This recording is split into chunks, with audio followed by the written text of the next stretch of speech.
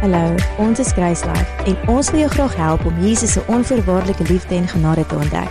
Ons vertrou dat hierdie boodskap jou ryklik sal seën. So, ons kyk na God se droom, ons kyk na wat is sy droom vir die wêreld, ons kyk na hierdie prentjie wat regtig is, dit is baptized. Hier is die baptized life. Kom ons begin sommer by die lekker dinge. Dit is om een met Christus te wees en daar te bly. Die woord baptizo, as Jordan nie so baie gehuil het gisterand nie, dan sou ek vir julle die woord weer opgesit het, maar daar was iewers 'n slide wat ons baptizo en baptou vergelyk het, en baptizo, die woord van baptism, is regtig om onder iets in te gaan en daar te bly. So dit is soos as jy agurkies in 'n jar sit, en dit bly daar. Ja, haal dit net uit as jy dit eet, maar dit verander die vorm, dit verander die smaak, en dit verander dit wat ook gebeur in dit. So, dit verander die feit hoe lank dit gaan hou. En as ons in Christus is ons een met hom, en ons gaan vir altyd een wees met hom. So we are preserved for eternity. So there's a preservation.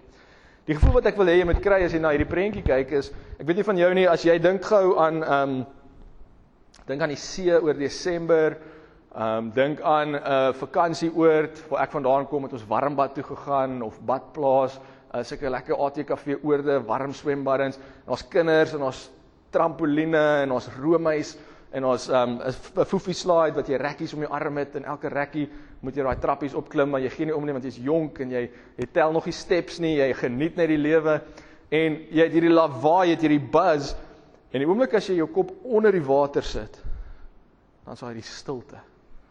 Of as jy so onder 'n golf induik, en dan sit net hierdie serene stilte, dit is hierdie, jy wil nie opkom nie, maar dan raak jy asem op, né? Dan moet jy opkom. Ek glo ons kan so lewe in hierdie wêreld. Ons kan lewe as het ware asof ons ek weet ons kan.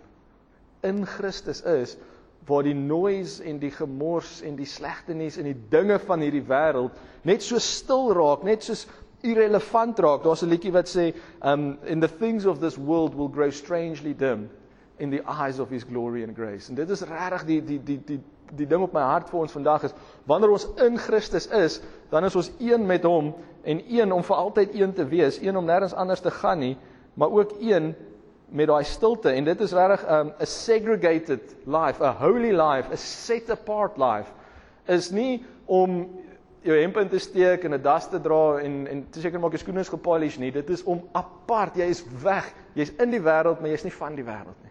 Nou, hoe kom ons daar uit? En dis baie belangrik, so dankie dat julle gevra het. Maar my gebed vir ons vanoggend is Efesiërs 1 vanaf vers 18, waar Paulus bid en hy sê, verligte oë van julle verstand, en Herman het ook daarna verwys, sodat julle kan weet, verligte oë van julle verstand, sodat julle kan weet, wat die hoop is van sy roeping, en wat die rykdom van die heerlikheid van sy erfdeel onder of in die heiliges is, en wat die uitnemende grootheid van sy krag is vir ons wat glo, na die werking van die krag van sy sterkte. Kyk, die Afrikaans, hy punch hom, hy slaat hom reguit, hy slaat hom raak. Wat die hart van Paulus hier is, en my hart vir ons is, en vir myself ingesluit is, dat ons nie meer wil hê nie, maar dat ons meer sal verstaan van dit wat ons het. Dat ons sal groei in ons verstaan, en die krag wat ons het, want wat ons het is regtig so amazing. Wat ons het is die volheid van God. Wat ons het is, there's nothing to be added to it. Daar's niks om by te voeg by wat ons het as ons in Christus is nie. Party mense dink, ag, jy's okay, so is dit nou dit. Dit is dit, maar kom ons gaan kyk, wat is dit? Kom ons gaan in daai diepte, kom ons gaan begin erken en verstaan wat binne ons aangaan. Luister na vers 23, hy sê, kom ons lees maar 22 ook, en hy het alle dinge onder sy voete onderwerp, en hom as hoof bo alle dinge aan die gemeente gegee. Die Efesiërs boek praat so mooi van die kerk, die gemeente, die samekoms, die gemeente wat sy liggaam is, vers 23, die volheid van hom, wat alles en almal vervul. Waar is die volheid van God beskikbaar? In die gemeente. Want dit is baie keer vir ons moeilik om Christus in my raak te sien, maar ek kan miskien Christus in Julius raak sien. Ek kan nie my lewe vir myself neerlê nie, maar ek kan my lewe vir iemand anders neerlê. Jy sien, so liefde gaan nooit oor jou nie. Liefde gaan altyd oor die ander persoon. Filippense 2 sê, consider others as more important than yourselves. Consider others, dink aan ander as meer belangrik as jouself. Dit gaan nie oor jou nie, want God sê, groter liefde het geen mens as hierdie nie.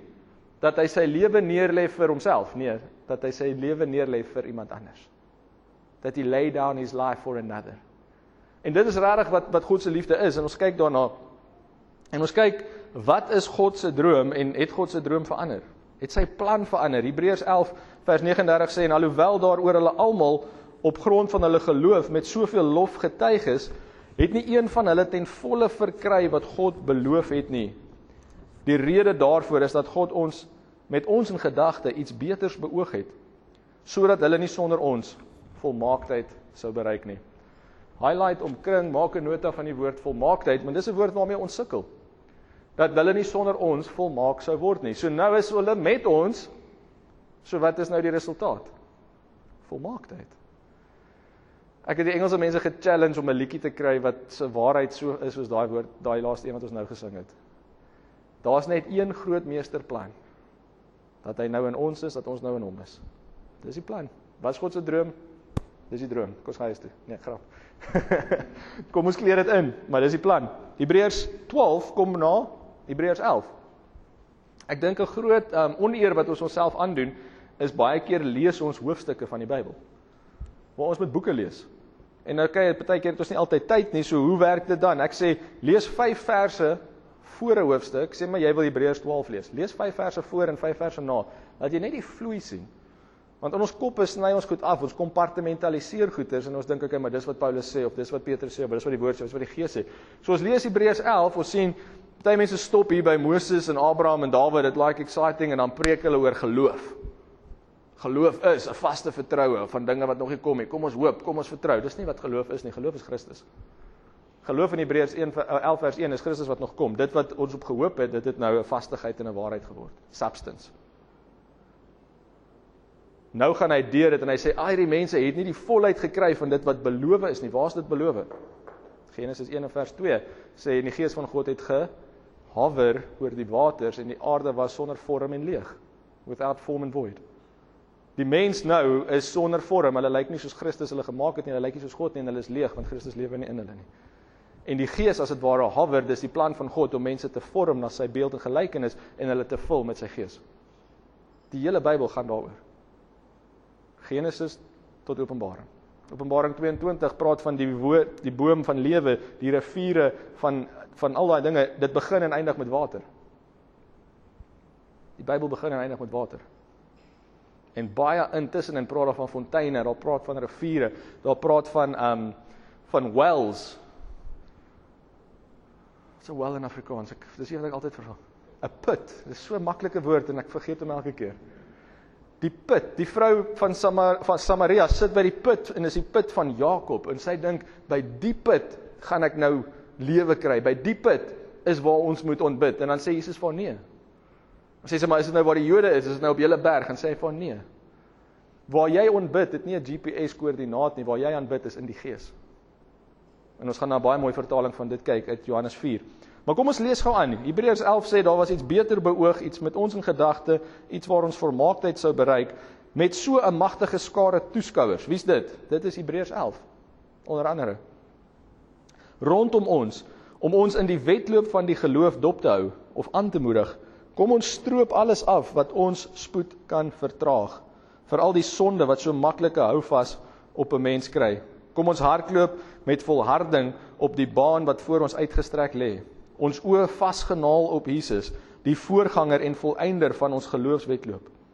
Hy het ter wille van die blydskap wat daarvoor vir hom gewag het, die kruis verduur of verdra. Ja, het hy homself die skande van die kruisdood nie laat afskrik nie, en nou sit hy op die ereplek langs God op die troon. Jy sien God, Jesus sit.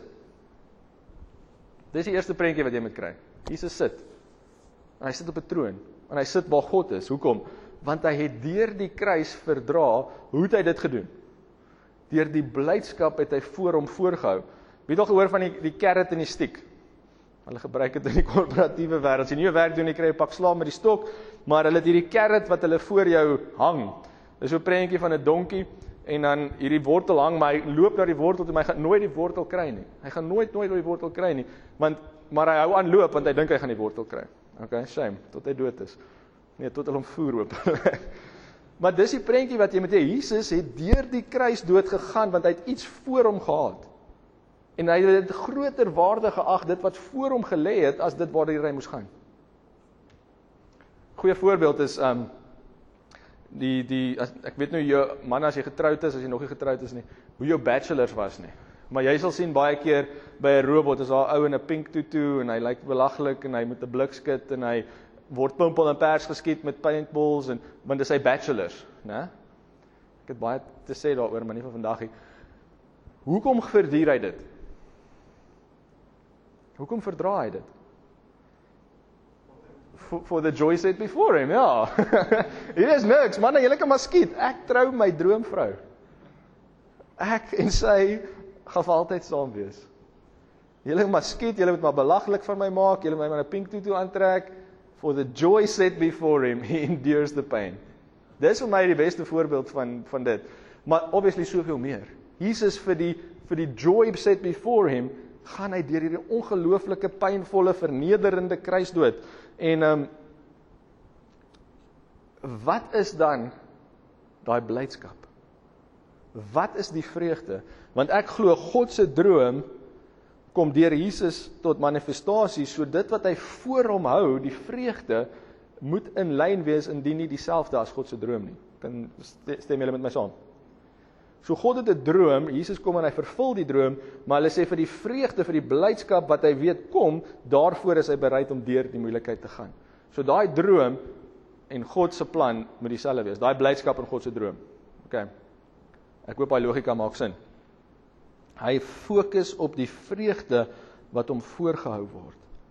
So Jesus sê, die skrywer van Hebreërs sê vir ons, Jesus gaan deur die kruis, maar sy motivering is die vreugde wat hy hom voorhou. So hy kyk na verder as wat hy huidiglik deurgaan.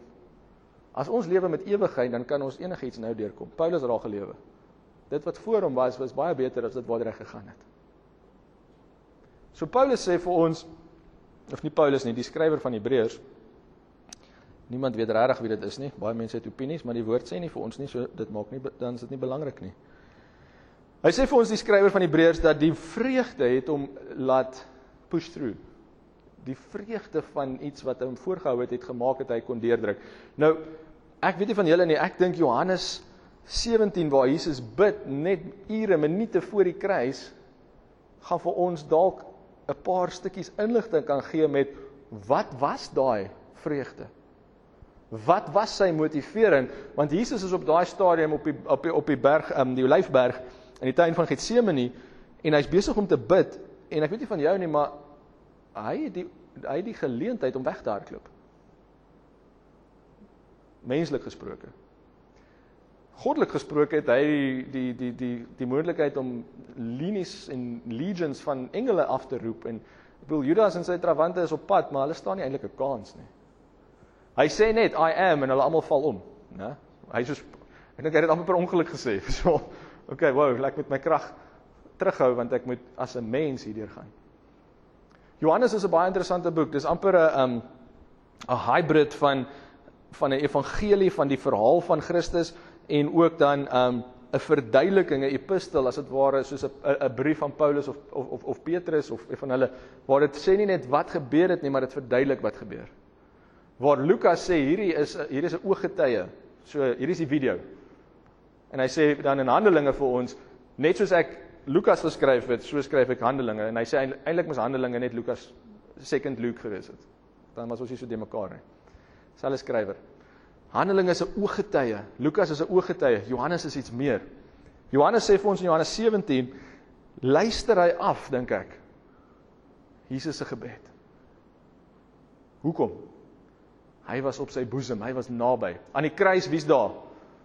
Judas is besig om 'n noes te maak, hy gaan homself hang, Petrus hardloop weg, Johannes is daar. Johannes is daar, want hy weet, hy is die disipel vir wie Jesus lief is. Vers 13, ek is nou na u toe op pad. Ek sê hierdie dinge terwyl ek nog in die wêreld is, sodat hulle my blydskap in al sy volheid in hulle self kan ondervind. Trek jy handbriek op, gooi die piknikkombers uit, kom ons kamp hierso. Jesus bid voor die kruis, hy sê, Here, ek is op pad na U toe, maar dit wat ek wil sê, moet ek as 'n mens sê, sodat hulle wat ook mense is, dit wat ek het, kan ervaar. Dit help nie, hy bilder dit uit die hemel uit nie, hy moet dit sê hier op aarde. Hy profeteer, as dit ware. Hy sê, dat hulle blydskap, hulle my blydskap, in al sy volheid, in al die volheid van blydskap, waar kan ondervind? In hulle self. Jesus se vreugde, is sy vreugde in jou. Jesus se motivering vir die kruis, is sodat jy, sy vreugde, in die volheid, in jouself sal ervaar. Dis wat hy bid, hier is net voor die kruis. Gaan lees die hele Johannes 17, ons het nie tyd vir dit vandag nie. Johannes 17 bid hy voor die kruis. Hy sê, ek bid, Here, dat hulle my blydskap in volheid, die Engels sê, until it fulfills until overflowing. Die blydskap of die vreugde wat hom voorgehou is, volgens Hebreërs 12, is hulle nou my blydskap sal kry, Johannes 17. Vers 14 sê, ek het die boodskap aan hulle oorgedra, maar die wêreld het hulle gehaat, omdat hulle nie aan die wêreld behoort nie. Net soos ek ook nie aan die wêreld behoort nie. Nou baie mense dink, God se droom is die wegraping. Miskien is jy nie so drasties nie, miskien dink jy God se droom is dat ons almal in die hemel gaan partytjie hou. Okay, daar is niks verkeerd met dit nie, behalwe dat dit verkeerd is. God se droom is in die gebed, hy sê, ek vra nie dat U hulle uit die wêreld verwyder nie. Sorry. God se droom is nie dat ons met hom gaan wees nie, want hy is met ons. God se droom is nie dat ons uit die wêreld verwyder sal word nie, maar dat U hulle van die kwaad of die evil moet bewaar. Hulle behoort nie aan die wêreld nie, net soos ek ook nie aan die wêreld behoort nie. Ek sê God se droom is nie die great escape nie. Dis meer, dis iets anders. Baie Christene lewe vir daai dag wanneer jy hierdie plek agterlaat. Daai dag wanneer jy gaan lewe op 'n ander plek, en in die konferensie laas naweek het ons gesê, daar's 2 datums op jou grafsteen. Baie mense dink God se droom is die datum wat jy sterf hierso en by hom gaan bly. Dis nie God se droom is daai streepie tussen die 2 datums. Wat doen jy met jou tyd hier? En wat laat jy hom toe om in jou en deur jou en met jou te doen? Dis sy droom. Sy droom is nie dat jy eendag by hom gaan wees nie, dit kom, maar sy droom is nou. Want Jesus sê, ek bid nie dat julle uit die wêreld verwyder nie. Vers 18 sê, net soos U my na die wêreld toe gestuur het ek hulle ook na die wêreld toe gestuur. So Jesus se droom en blydskap word nie vervul deurdat ons hierdie wêreld verlaat nie. Nee, sy blydskap is vervul in ons, in hierdie wêreld. Sy vreugde is sy blydskap in jou tot vervulling in die wêreld. Dis die droom. Hoe werk dit? Kom ons lees aan, vers 19. En terwille van hulle wy ek myself aan U toe, sodat hulle ook deur 'n hegte verbintenis aan die waarheid aan U toegewy kan wees. Daai toewyding praat van sacrifice. Dit praat van die kruis. Terwille van hulle gaan ek terwille van hulle word ek 'n offer. For the joy set before him. Hierso bid hy dit al klaar. Hier verduidelik hy dit. Hier sien ons dit eerstehands. Vers 20. Maar ek bid nie vir hulle alleen nie. Stem julle saam met my, Jesus bid voor die kruis, dan dit wat hom motiveer om aan te hou, om daar te bly, moet die joy wees wat hy van praat in Hebreërs. Sê net ja of sê nee, dat ek dit weet of ons kan aanbeweeg. So, nou gaan kyk ons in Johannes 17, wat bid hy, want dit is sy motivering. Nou bid hy, as het ware vers 20, hy sê, maar ek bid nie vir hulle alleen nie, wie is dit? Die disciples wat daar lewe nie, maar ook vir die wat deur hulle woord in my sal glo. Glo jy wat die Bybel sê? Glo jy wat die apostels verkondig het? Ek doen. Dit beteken Jesus het vir my gebid. As jy dit glo, dan het Jesus vir jou gebid.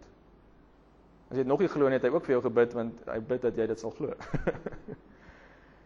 Die joy, die vreugde wat vir hom voorgehou was, is jy. Dit is duidelik uit Johannes 17 uit.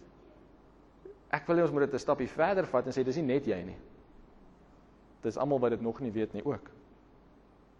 dis dat ons sal vrug dra, dat ons sal vermeerder, dat ons meer soos ons sal maak, wat disippels en Christene is. Nou baie mense stop daar en dink, joh, awesome. Die Here wil hê ek moet glo, ek moet saam met hom in die hemel wees, amazing. Kom ons sluit af, kom ons sing 'n liedjie. Maar daar's nog 'n vers. Die sin stop nie eers nie, hy gaan aan na vers 21, hy sê, ek bid vir hulle, Here, wat gaan glo in my woord. Maar ek bid, dat almal een mag wees. Net soos u, okay, maar wag, wat is een?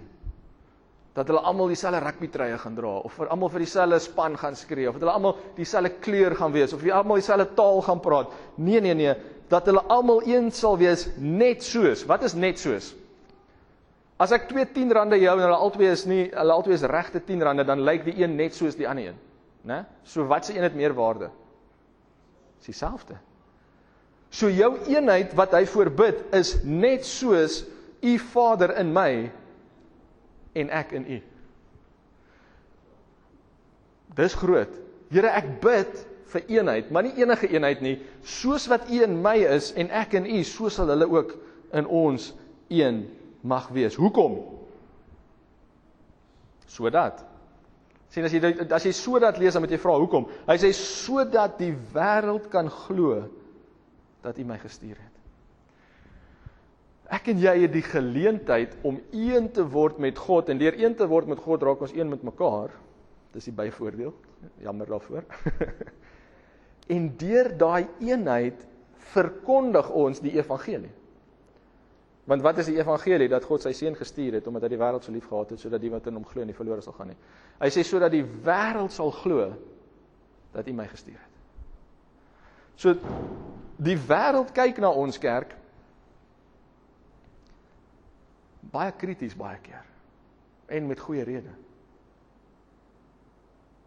Maar as hulle 'n eenheid gaan raak sien, wat geen ander rede as Christus of die Gees is nie, dan gaan hulle weet God is real. Hoe hou jy aan met daai persoon? Hoe het jy nog nie moed opgegee nie? Hoekom bid jy nog vir hom? Hoekom probeer jy nog? Hoekom is julle in eenheid? Hoekom julle lyk nie dieselfde nie, julle kom nie van dieselfde plek af nie. Julle het nie dieselfde agtergrond nie. Hoekom is julle die hele tyd by mekaar? Hoekom ondersteun julle mekaar so? Hoekom? Liefde. Eenheid. Gees. Sodat die wêreld kan weet. Nou Paulus gaan voort en hy verduidelik hierdie eenheid wat ons in Christus het in baie van sy briewe aan die vroeë gemeentes. Een daarvan is 1 Korintiërs 12. Hy sê in 1 Korintiërs 12 vers 12, want net soos die liggaam een is, hoeveel is die liggaam? Een. En baie lede het, en al die lede van die een liggaam, al is hulle baie, een liggaam is, so ook Christus. Nou baie mense wil nie deel van hierdie liggaam wees noodwendig nie. Toe ek vanoggend opstaan, toe ek prys die Here, maar my hande was vas aan my arms. Ek hoef hulle nie te gaan soek het nie.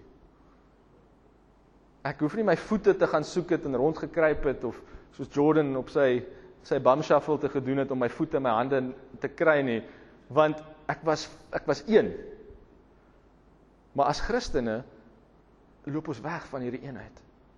En ons raak offended, en ons raak upset, en maar hierdie het nie my geluk gewens nie, en hierdie het nie dit gedoen nie, en ek hou nie van daai worship nie, of die diens is te kwaai, of te laat, en dit is asof ons nie in daai eenheid kan bly nie. En dan dra ons nie vrug nie, en dan sê ons, maar ja, dit werk in elk geval nie. Nou nie ons nie, dis almal wat nie gekom het nie, né? Maar die woord sê, jy moet gegrond en gewortel wees in sy liefde, en dan kan jy vrug dra. As ek 'n plant plant, en elke dag of elke week gaan plante kom iewers anders, gaan hy vrug dra? Nee, hy mag dalk net oorleef, miskien nie. Maar ons sukkel om te sê, okay, maar hier gaan ek nou net vir 'n rukkie wees. Ek gaan hierdie Bybelboek deurswat. Ek weet van iemand gesê, hy gaan Johannes lees, 3 jaar later, toe lees hy nog steeds Johannes. Ek is bly, hy het nie iets anders gekies nie, soos Job of iets nie, maar ek kan nogal sien hoe dit kan werk. Want jy wil dit kry, jy wil alles het wat daar is. Hy sê, een liggaam, al is hulle baie, een liggaam, so ook Christus. Want ons almal ook deur een gees gedoop het tot een liggaam. Jy sien, doop regtig, die ware doop is die gees. Dit is om een te word met sy gees. Dit is baptizo, dit is om een te word en daar te bly. En dit is geestelik. En Johannes die Doper het gesê, ek doop met water, hy wat na my kom, daar die Seun van God, hy doop met die gees.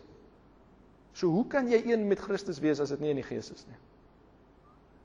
Hy doop, hy nooi jou in, hy giet homself uit deur die gees. Of ons Jode of Grieke is, slawe of vrymanne, ons is almal van een gees deurdronge. Joh, die Afrikaans, hy wen nie so, hoor, ek het die Engels ook gepreek. Hierdie vertaling wen Afrikaans. Die Engels sê dat jy mag drink van een gees. Hier is meer, ek weet nie van julle nie, as jy op Joel is, dis van die manne deurdronge. Okay, nie net gedrink nie. Hulle is totaal van natuur verander. Kan ons gou met daai hardloop? Moet nie so heilig wees dat jy van jou stoel afval nie. Hulle is dronge en gedrank, that you have to drink of the, you've drunk of the Spirit, né? Ons kan nou sê wat ons wil, wat was die eerste reaksie van die Gentiles op die Christene, by die Gees ontvang het? Dat hulle dronk is.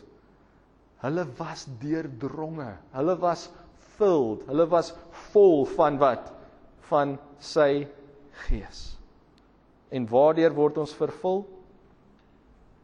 Wanneer ons almal eenheid aanvaar in sy Gees. Not considering the Lord's body. Ons het laas week daaroor gepraat. Dis hoekom mense nie in volheid lewe nie.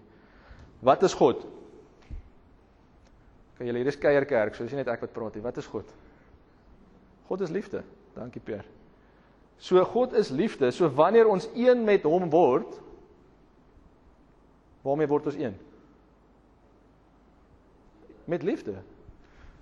Party van ons het gedink of om te sê die Gees, en nou as jy bly jy het nie, jy kon, want jy is nie verkeerd nie. Want 1 Korintiërs 6:17 sê hy wat met God een word, is een Gees met hom.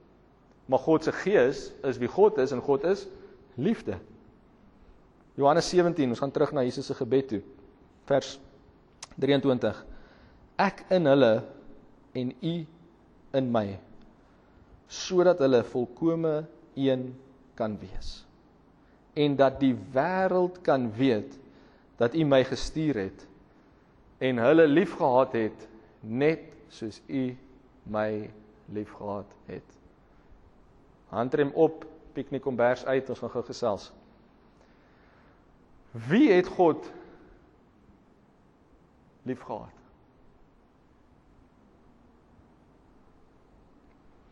Ek in hulle en u in my, sodat wie? Die wêreld kan weet dat u my gestuur het. Wie is dit? Dis die wêreld. Ons dink is ons, maar jy is net 'n Christen omdat God die wêreld lief gehad het. Want toe jy nog in die wêreld was, het God jou klaar lief gehad.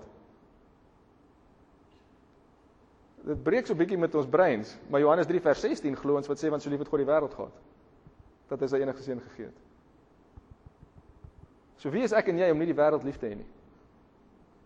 Wanneer die wêreld praat hy nie van die dinge van die wêreld nie, hy praat van die mense in die wêreld. Voor jy jou six-pack bestel. As hulle die eenheid in ons sien, gaan die wêreld weet dat God vir hulle lief was. Hoe lief? So lief dat hy sy enige gebore seun gegee het, sodat die wat in hom glo nie verlore sal gaan nie. Lone Rangers get shot. Ek onthou ons was jonk geweest, gaan ons na die wildtuin toe. Dis een ding van die Kaap, dis baie mooi hier, so mense baie ver van die wildtuin af. Een ding wat ek mis. En ons het daai video's gekyk in die aande, dan het hulle so ou projektor opgesit en dan kampvuur en muskiete, maar gelukkig het jy malaria pille gedrink en dan sit jy daar en dan speel hulle hierdie video's en watse buffels en watse bokke word gewone blou wildebeeste val, watse word gevang. Die wat hulle kan afkry van die trop. Of die ou buffels wat uitgeskop word en daar by die water gaan staan, want hulle bring nie meer hulle kant nie, hulle is nie meer deel van die eenheid nie, en dis hulle wat gevang word. Dis die prentjie hierso, is God wil hê dat jy in eenheid beskerm moet wees. Dat jy in eenheid deel moet wees, dat jy in eenheid vrug kan dra.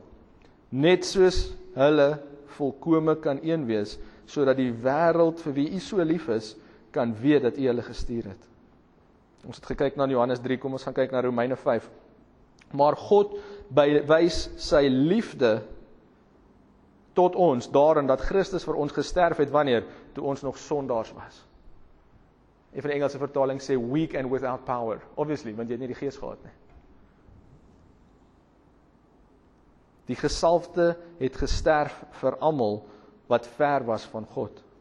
Maar dink hieroor, terwyl ons lewens in sonde gemors het God sy kragtige liefde aan ons geopenbaar en tasbaar vertoon deur die gesalfde een vir ons te laat sterf. While we were yet far from God, He died for us. Hoe kan ons dan hierdie ongelooflike, onselfsugtige liefde van God ervaar? So ons het gekyk na Romeine 5 vers 6 tot 8. Kom ons gaan kyk na Romeine 5 vers 5. Hy sê, en die hoop beskaam nie, omdat die liefde van God in ons harte uitgestort is deur die Heilige Gees wat aan ons gegee word. Ek het jou gevra, waarmee is jy een? Wie is God? Dis dieselfde vraag. God is liefde, God is gees. Hoe weet mense dat ons een is met hom? Ons is een in sy gees, maar ons is ook een in sy liefde. En hoe bewys hy sy liefde? Deur sy gees. Die feit dat hy sy gees vir jou gee, is die grootste geskenk van sy liefde. Want hoekom? Hy is liefde. So sy gees is liefde. En dis die eerste keer wat ek hierdie vers lees en wat ek die konneksie sien, en die hoop beskaam nie, omdat die liefde van God in ons harte uitgestort is. Hoe? Deur die gees, wat gedoen is? Gegee is. So wat het jy gedoen daarvoor? Kan jy vas daarvoor? Kan jy bid daarvoor? Kan jy tiendes gee daarvoor? As jy tiende van die gees wil hê, jy kan nie tiende van die gees kry nie. Moet nou nie vir Shane bel en sê, Pieter het gesê, jy kan 'n tiende van die gees kry as jy tiende van jou salaris gee nie. Dis glad nie wat ek gesê het nie. Ons glo nie in tithing nie, by the way. Heilige Gees, wat aan ons wat? Gegee is. Wanneer is gegee? Verlede tyd. So wat wil jy nog doen om die Gees te kry? Jy kan niks doen nie, want dit is 'n geskenk, en selfs al wou jy, is jy te laat. Dis nogal. Weet jy hoekom die koninkryk aan kinders behoort, soos Jesus gesê het? Ek het nog nooit 'n kind gesien wat sy pa vra, kan ek betaal vir my Kerspresent nie. Ek het nog nooit 'n kind gesien wat sy pa vra, kan hy betaal vir sy Kersgeskenk nie. Jy is my pa, jy gee vir my geskenke. Dis hoekom kinders dit ontvang. Ons wil werk daarvoor. God sê nee, wees soos 'n kind. Die koninkryk behoort aan kinders, die wat nie wil werk nie. Kinders wat werk is slawearbeid, jy sal tronk toe gaan. Ons is kinders van God. Ons werk nie vir God nie, ons werk nou saam met hom, omdat dit wat in ons is oorvloei in ander. Dis more blessed to give than to receive. So dit wat ons gaan doen en vanmiddag as ons uitgaan, en hopelik gaan dit nie vanmiddag stop nie, maar elke dag hierdie week en elke dag vir die res van jou lewe, is nie om te werk vir God nie, maar is om te gee wat God reeds vir jou gegee het. En ons doen dit co-laboring with God, so in elk geval is dit hy wat die werk doen.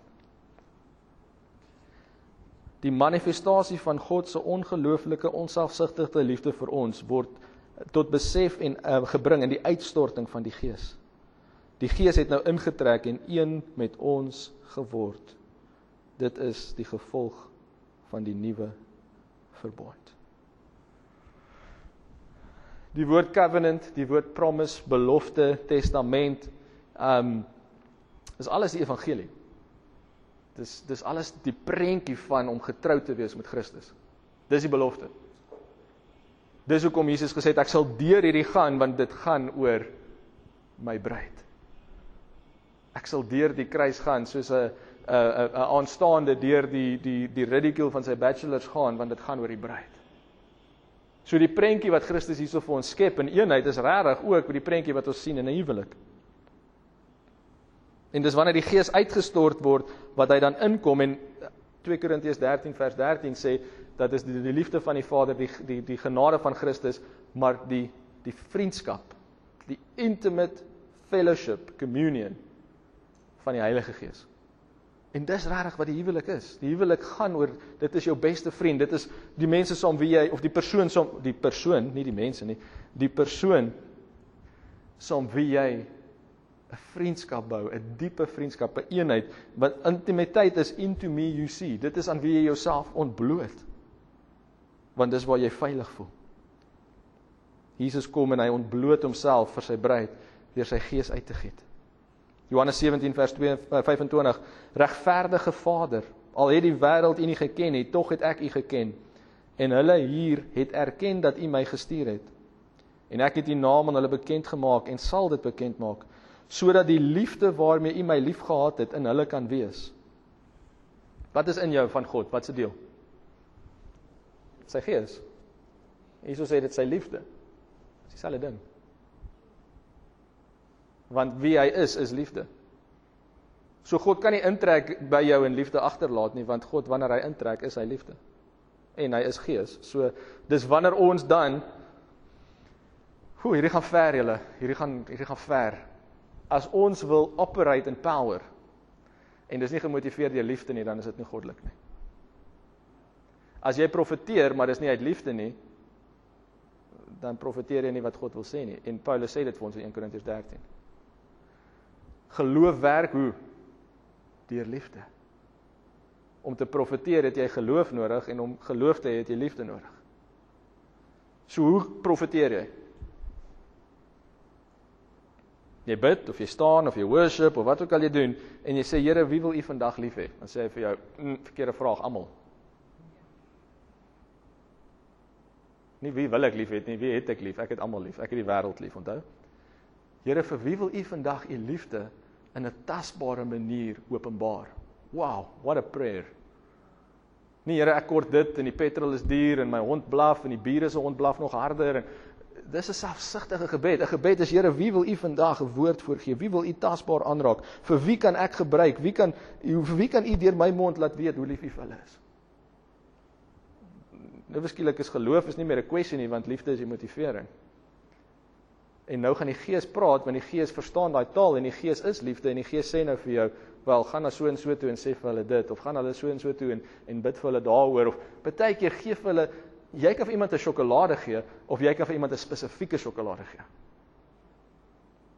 En die een gaan sê baie dankie, en die ander gaan sê, wow, hoe het jy geweet? Ek wil iemand geld gee, of jy kan vir iemand 'n presiese bedrag gee. En partykeer is die presiese bedrag minder, maar dit is van meer betekenis. Want hy het gisteraand gebid, of sy, Here, gee vir my R17.50. Die Gees praat. Die Gees het lief, die Gees antwoord gebede, maar hy antwoord dit deur ons. En wanneer ek U naam aan hulle bekend gemaak het, sal dit bekend maak, sodat die liefde waarmee U my lief gehad het, in hulle kan wees, en ek in hulle. Die liefde deur die Gees. God se droom is intieme en eksklusiewe intimiteit in eenheid met ons. Efesiërs 5 en vers 30 sê, want ons is lede van sy liggaam, van sy vlees, van sy bene. Daarom moet die man sy vader en sy moeder verlaat en aan sy vrou aankleef, en hulle twee sal een vlees word. Daar is 'n quotasie of 'n quotering uit Genesis uit. Ek weet nie wat die presiese vertaling is nie, maar dit is uit Genesis uit vers 31. Hy sê, hierdie verborgenheid is groot, die Engels is mystery, maar ek sê dit met die oog op Christus en die gemeente. Nou, ek weet nie of julle dit al gewonder het nie, Armand, miskien het jy al gewonder, hoekom is dit die man wat volgens die skrif sy huis moet verlaat? So 'n bietjie onregverdig, hoekom is dit die man, die woord sê niks van die vrou nie, die woord sê duidelik, vers 31, as jy gou vir ons kan teruggaan, Therese, asseblief, hy sê, daarom moet die man sy vader en sy moeder verlaat, en sy vrou aankleef, en die twee sal een vlees word. Wat van die vrou? Gaan nie daaroor nie. Want vers 30 en vers 32 sê, hierdie gaan eintlik oor Christus in die kerk. So die seun verlaat sy vader, Jesus kom aarde toe, sodat hy een kan wees met ons, sy bruid, aankleef een vlees. Dis eintlik waar dit gaan. Ja, daar's miskien 'n praktiese voordeel daaraan en ons teach leaving and cleaving en al daai goed, maar dis nie eintlik waar dit gaan nie. Gaan lees Spreuke en dit wat jy gaan sien op eerste oogopslag, is nie eintlik waar dit gaan nie. Gaan lees Genesis en dit wat jy gaan lees, die storie, is nie eintlik waar dit gaan nie. Dit gaan oor die seun wat sy vader verlaat het om te kom word mens, sodat hy een kan word met mens. En sodat ons dan in daai eenheid vir altyd kan lewe deur die Gees. Hoekom hy nie die vrou hier noem nie, niks met my en jou te doen nie, behalwe dat dit gaan oor Jesus. Want hy praat van homself, en hy sê dit so mooi vir ons in vers 32, hierdie verborgenheid is groot, maar ek sê dit met die oog op Christus en die gemeente. Die seun sal die Vader verlaat en kom woon onder die mens. By sy bruid, een met haar. Eenheid met Christus. Hoe werk dit? 1 Korintiërs 6:17. Maar wie die Here aanhang, is een gees met hom. Nuwe Lewende Vertaling, geestelik met hom een. 2 Korintiërs 3:17, nog 'n vers wat dit aandui, sê die Here dui hier op die Gees, en waar die Gees van die Here is, daar is vryheid. Die Here is die Gees. En waar die Gees is vryheid, vryheid van self, vryheid van sonde, vryheid van hierdie wêreld, vryheid om jou eenheid met God deur sy Gees te geniet. Dis so belangrik. Wat was Jesus se gebed? Dat sy vreugde in ons tot volmaking en volbringing sal kom. Dit kan lekker wees om 'n Christen te wees. Can you imagine? Ek het daar op hoërskool het ek nie so gedinkie. Ek was net 'n bang, ek sê amper 'n bang gat. Ek was net bang geweest dat wat as jy nou nie 'n lang siekbed het nie? Né? So as ek my odds speel, dan is ek maar meer konservatief, want ek sal eerder in God se goeie boekies wees, want net nou trap 'n bus my, en sê nou maar ek het dan 'n slegte lewe gelei, maar ek het ten minste iets soos kanker gekry, dan het ek al 'n lang tyd om reg te maak met die Here. Ek is nie al wie so gedink het nie, julle het ook so gedink van julle. Maar dan hang af hoe braaf jy is, wat se kant jy van daai lewe. Hulle het vir ons gejok, julle. Die grootste avontuur is om een met God te wees en uit daai krag uit te lewe. Om jou lewe neer te lê, nie om dit op te tel nie. Om mense uit die dood te sien opstaan, om geloof te hê, om 'n doel te hê, 'n roeping, 'n boodskap van hoop, die liefde van God, deur sy Gees binne ons. Wat meer kan jy kry? Wat meer kan jy kry? As ek dink oor my week, is die grootste voordeel wat ek het, dat ek besig is met wat God besig is. Het gaan nie oor karier nie, het gaan nie oor ander goed nie, het gaan nie oor hoeveel kliënte jy het, of hoe lyk jou cashflow nie. Is jy besig met wat God besig is? Dit gee vir jou rede om op te staan in die oggend of nie? Ja, ek werk ook vir geld, ek het ook geld nodig, ons het rekeninge, maar selfs dan weet ek, hierdie is about my father's business, hierdie is supporting my father's business. Paulus maak tente en ons niks fout daarmee nie. Maar hy gaan na die marketplace en hy redeneer oor die koninkryk. Hy ontmoet vir Agrippa en Priscilla, as hulle is van dieselfde arbeid, hulle is tentmakers. Ons dink tentmakers, maar dit kan ook konstruksiewerkers wees. Hulle het huise, hulle het verblyf laat staan of gemaak. Dis wat Paulus was 'n konstruksiewerker. Hy was 'n tentmaker. En hy ontmoet hierdie mense en hulle is besigheidsvennote, maar jy lees dit net so een keer en dan sien jy hulle is koninkryksvennote. Hulle gaan all over en preach the gospel. Die voordeel van tentmakers is oral het mense huise nodig. So hulle entrepreneurskap, hulle trade as jy wil, het hulle mission support. En hulle het dit so gekies. Ek weet nie hoekom daai is nie in die notas nie, maar dis vir iemand. As jy moet kies wat jy gaan doen vir die res van jou lewe, kies iets wat jou flexible maak, because God said go. Ek weet nie van julle nie, baie keer as jy weet, jy gaan amper bedank of iets, dan ewe skielik, dan wil jy nou Christus deel, en nou weet jy, tyd is min. Tyd is min. Jy weet nie, jy kom môre by die werk, weet nie die naweek gemaak nie, jy weet nie. Tyd is min. Johannes 4, ek het gesê, julle is bederf van Afrikaans, so kom ons gaan lees hierdie.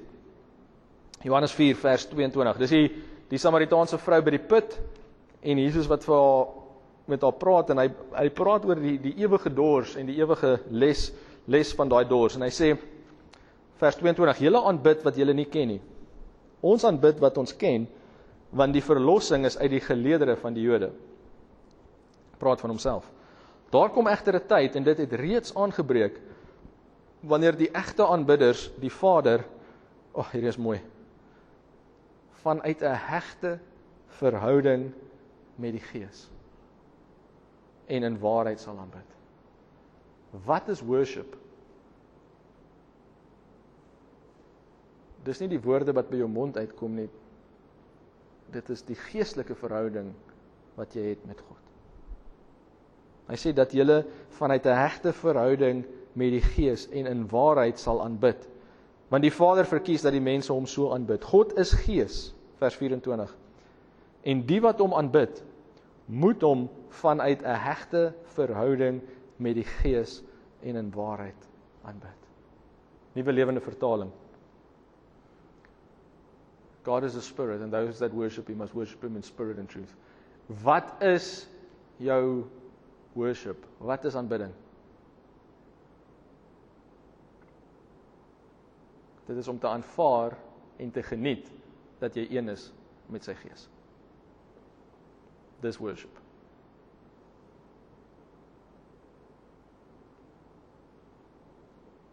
Ek het worship geloof vandag, want daar was waarheid in, en dis deel van dit.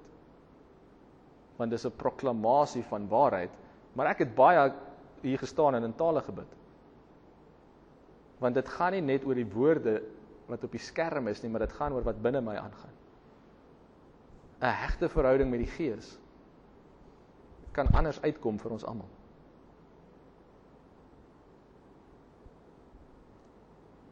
Jy kan die woorde sing in Afrikaans en Engels, en jy kan dit sing vanuit 'n plek van een wees met die Gees, en dis worship. Jy kan dit sing met jou kop op 'n totaal ander plek, en dan is dit nie worship nie. Fokus op jou eenheid met die Gees, dit is worship. En laat dit vloei, laat dit uitkom. Die konteks van Jesus se gesprek met die Samaritaanse vrou is wat? Sy is teleurgesteld in verhoudings. Sy het al 4 of 5 mans gehad, die man by wie sy nou is nie haar man nie, so hy kom na haar toe en hy praat eintlik oor verhoudings, en hy praat van 'n les van jou dors, maar hy is besig om vir haar te sê, luister, dit waarin jy teleurgesteld is in hierdie wêreld, verhoudings, mislukte verhoudings, laat ek vir jou wys hoe dit eintlik werk. Dit gaan eintlik nie oor wat jy hier op aarde het nie, dit gaan eintlik oor ek wat gekom het, my Vader verlaat het, sodat ek met jou kan een wees. Jesaja 54 sê, your maker is your husband. Your maker is your husband. So amazing soos wat 'n huwelik hier op aarde kan wees. En die teenoorgestelde. Gaan dit nie daaroor nie. Paulus sê vir ons in Efesiërs 5, dit gaan nie hieroor nie. Dit gaan oor Christus in die kerk. Dis die ware eenheid, dis die intimiteit wat ons kan geniet. God praat met haar en Jesus en sê, 'n hegte verhouding met die Gees. God is Gees. En hy les haar ewige dors, want sy het nog altyd gehinker na liefde, na aanvaarding, na intimiteit, na eenheid. En hy les dit op 'n geestelike vlak. En nêrens lees ons dat sy nog 'n man gaan soek nie. Maar ons lees dat sy oorvloei in 'n evangelis word. Die eerste evangelis in die Bybel. En die hele dorp kom tot Christus. Want sy het die diepte verstaan van getroud wees met Jesus. Ek sluit af. 1 Korintiërs 6 vers 17 sê, daarteenoor word die wat hulle aan die Here verbind, geestelik met hom een. Die Nuwe Lewende Vertaling het my bederf hierdie week. Ek kan hom nie altyd vat nie, maar jy moet hom check, maar in Afrikaans het hy ons reg. Hulle word geestelik met hom een. Die Engels is one spirit with him, ons weet dit, maar die Afrikaans sê dit net mooi, sê jy word geestelik met hom een. Galasiërs 3 vers 26, want julle is almal kinders van God deur die geloof in Christus Jesus, want julle almal wat in Christus gedoop is, het julle met Christus bekleed. Dis dieselfde waar ons daai deurdronge, onderdompeling kry. Julle is met Christus omring, omhul, sê die Living Bible. Daar is nie meer Jood of Griek nie, daar is nie meer slaaf of vryman nie, daar is nie meer man en vrou nie, want julle almal is een in Christus Jesus. En as julle aan Christus behoort, dan is julle nageslag van Abraham volgens die belofte erfgename. Volmaak. Wat was God se droom? Wel, Hebreërs 11 sê dis nog nie volmaak nie, want dit kom nog. Hebreërs 12 sê dit wat gekom het Jesus na gekyk en dis hoe hy deur die kruis gekom het.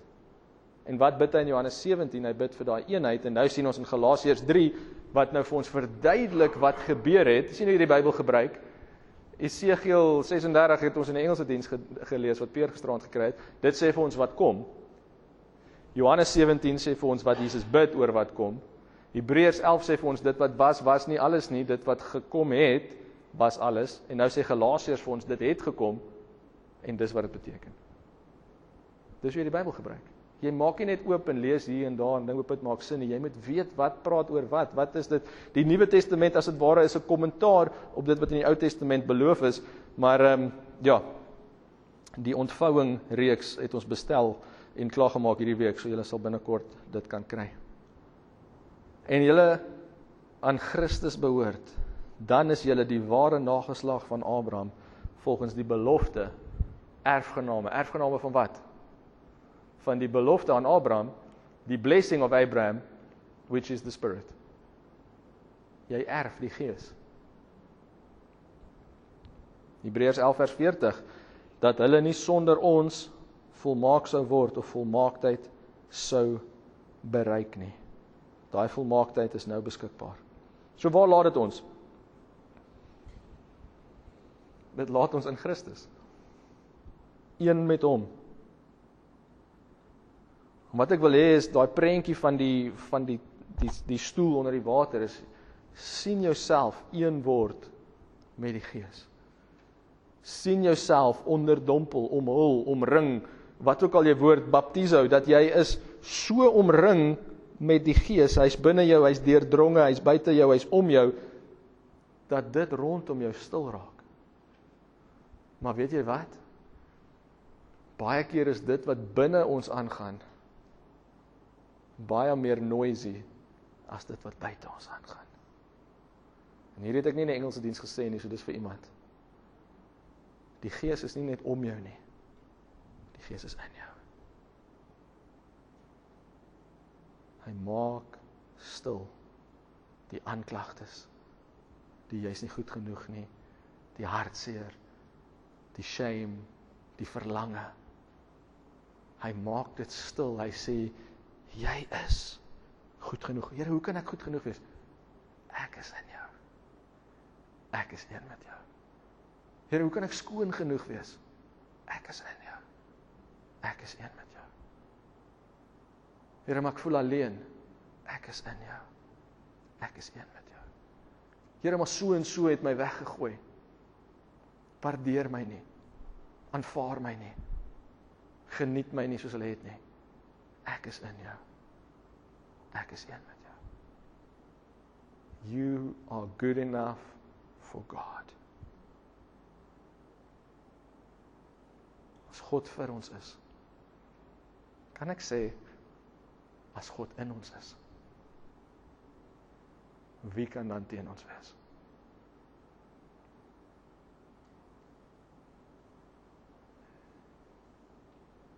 As God in ons is. God se droom, sy een groot meesterplan, was om een met jou te wees. En dat jy een met hom sal wees. Ek sê, in hierdie wêreld sê julle dit moeilik hê. Het gaan nie oor hierdie wêreld nie. Het gaan oor gees tot gees, intimiteit, eenheid. En dit is die wegspringblokke vir 'n suksesvolle, vrugbare, oorvloedige, gelukkige, kragtige lewe. Julle wat Christene is, julle het Christus in julle. Julle wat glo, julle het krag. Kom ons staan op. Maak jou oë toe en luister net na hierdie finale gedeelte. Het sê, Romeine 8 sê, vir hulle wat aan Christus Jesus verbind is. Ek hoop daai prentjie het meer diepte vir jou verbintenis met hom. Is die oordeel nou heeltemal weggeneem. So waar soos dit vir die vrou by die put was, so waar is dit vir my en vir jou. Vers 2 sê, die lewegewende Gees is so magtig, dat hy jou deur Christus Jesus bevry het van die greep van die sonde wat uitloop op die dood. Die wet van Moses kon ons as gevolg van ons sondige natuur nie verlos nie. Daarom het God sy eie seun met 'n menslike natuur, soos ons sondige menslike natuur, na ons toe gestuur, om as offer vir ons sonde te dien. Luister hoe mooi, hy sê, daarmee het hy afgereken met die sonde in ons menslike bestaan. Is afgereken, is verby. Dis klaar. Sodat ons kan voldoen aan die vereiste van die wet. Ons wat nou nie meer volgens ons sondige natuur lewe nie, maar volgens die Gees. Die mense wat deur hulle sondige natuur gedomineer word, hulle gedagtes word oorheers deur hulle sondige dinge. Maar die wat deur die Gees beheer word, hulle gedagtes is vol van die dinge wat die Gees gelukkig maak. Pieter, ek is nie daar nie, hoe kom ek daar? Gee oor. Fokus. Nie op jou nie, maar op hom. Geniet jou eenheid met hom. Vers 6, as jou sondige natuur jou denke oorheers, lei dit tot die dood. Maar as die Gees jou denke oorheers, beteken dit vir jou ware lewe en vrede. Daar bevestig net wat die Gees kom bedien het hier aan die einde, dat dit gaan oor ons gedagtes. Dit gaan oor dit waarop ons fokus, nie dit wat ons het of nie het nie. Ek dink die punt is duidelik gemaak dat jy het die Gees. Maar waarop fokus ons? En as jy wil lewe in meer vrede, in meer lewe, in meer geluk, dan gaan jy dalk jou fokus moet verander. Romeine 12 sê the renewal of the mind.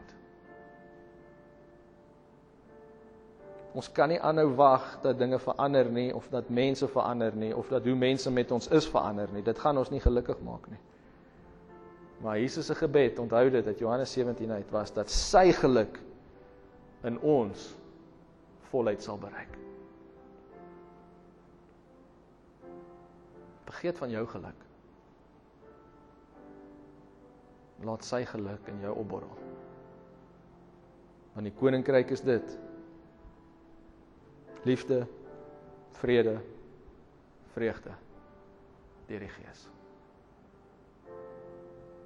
Geregtigheid. Beteken, jy is reg vir God.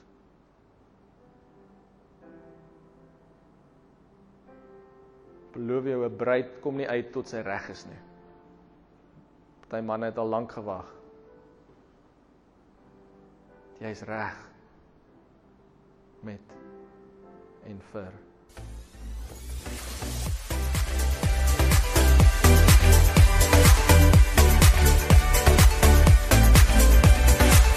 Ons wil graag van jou hoor. Indien jy graag met iemand wil praat of saam met iemand wil bid, kontak ons gerus by 021 8800 168 of e-pos ons by info@gracelife.co.